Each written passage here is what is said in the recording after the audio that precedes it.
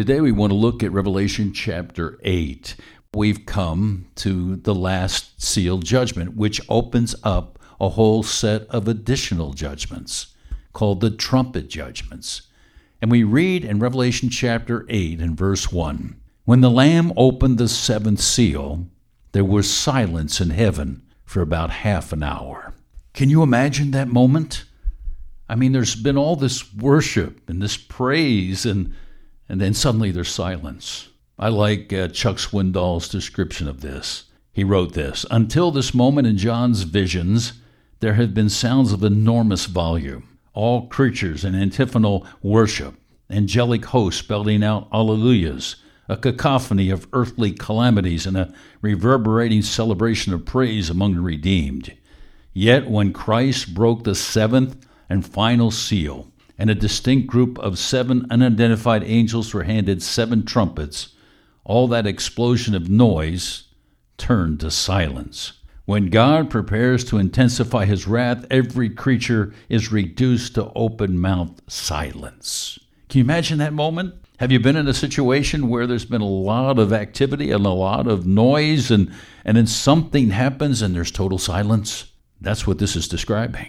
Then in verse 2 we read, "Then I saw the seven angels who stand before God, and seven trumpets were given to them." Apparently each angel has a trumpet in order to introduce each of the trumpet judgments. "And another angel came and stood at the altar with a golden censer, and he was given much incense to offer with the prayers of all the saints on the golden altar before the throne. And the smoke of the incense with the prayers of the saints rose before God from the hand of the angel. Then the angel took the censer and filled it with fire from the altar and threw it on the earth, and there were peals of thunder, rumblings, flashes of lightning, and an earthquake." As I read about this golden censer, that would be something that would be seen in the temple and used by the priest, I'm also reminded of growing up Roman Catholic. I can remember when the priests would do the Stations of the Cross, they had a gold vessel that burned incense. They would toss it toward the given station of the cross that was being lifted up at that particular moment. And I can remember when I was training as an altar boy that was something that was rather intriguing. What was that all about? Well, in this case, it's an angel doing this.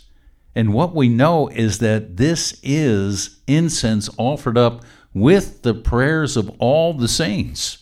It could well be that these are the prayers of those who have come to faith during the tribulation period, and their prayers are joined with those who are already in the presence of the Lord, having been taken there in the harpazo, the rapture of the church. But the prayers are represented by this incense, and they go up into the presence of God. How many of your prayers will be caught up in the incense that the angel will allow to be released from this golden censer? Then the angel turns and he throws it to the earth. The prayers of the saints go into the presence of God, and the judgment of God is then poured out on the earth. Now, what does that judgment look like? Let me just read, beginning in verse 7. "The first angel blew his trumpet, and there followed hail and fire mixed with blood, and these were thrown upon the earth. And a third of the earth was burned up, and a third of the trees were burned up, and all green grass was burned up. The second angel blew his trumpet, and something like a great mountain burning with fire was thrown into the sea, and a third of the sea became blood. A third of the living creatures in the sea died, and a third of the ships were destroyed. The third angel blew his trumpet, and a great star fell from heaven, blazing like a torch, and it fell on the third of the rivers and on the springs of water. The name of the star is Wormwood. A third of the waters became wormwood, and many people died from the water because it had been made bitter. The fourth angel blew his trumpet, and a third of the sun was struck, and a third of the moon, and a third of the stars, so that a third of their light might be darkened, and a third of the day might be kept from shining, and likewise a third of the night." Now let me just stop there for a moment. What are we seeing?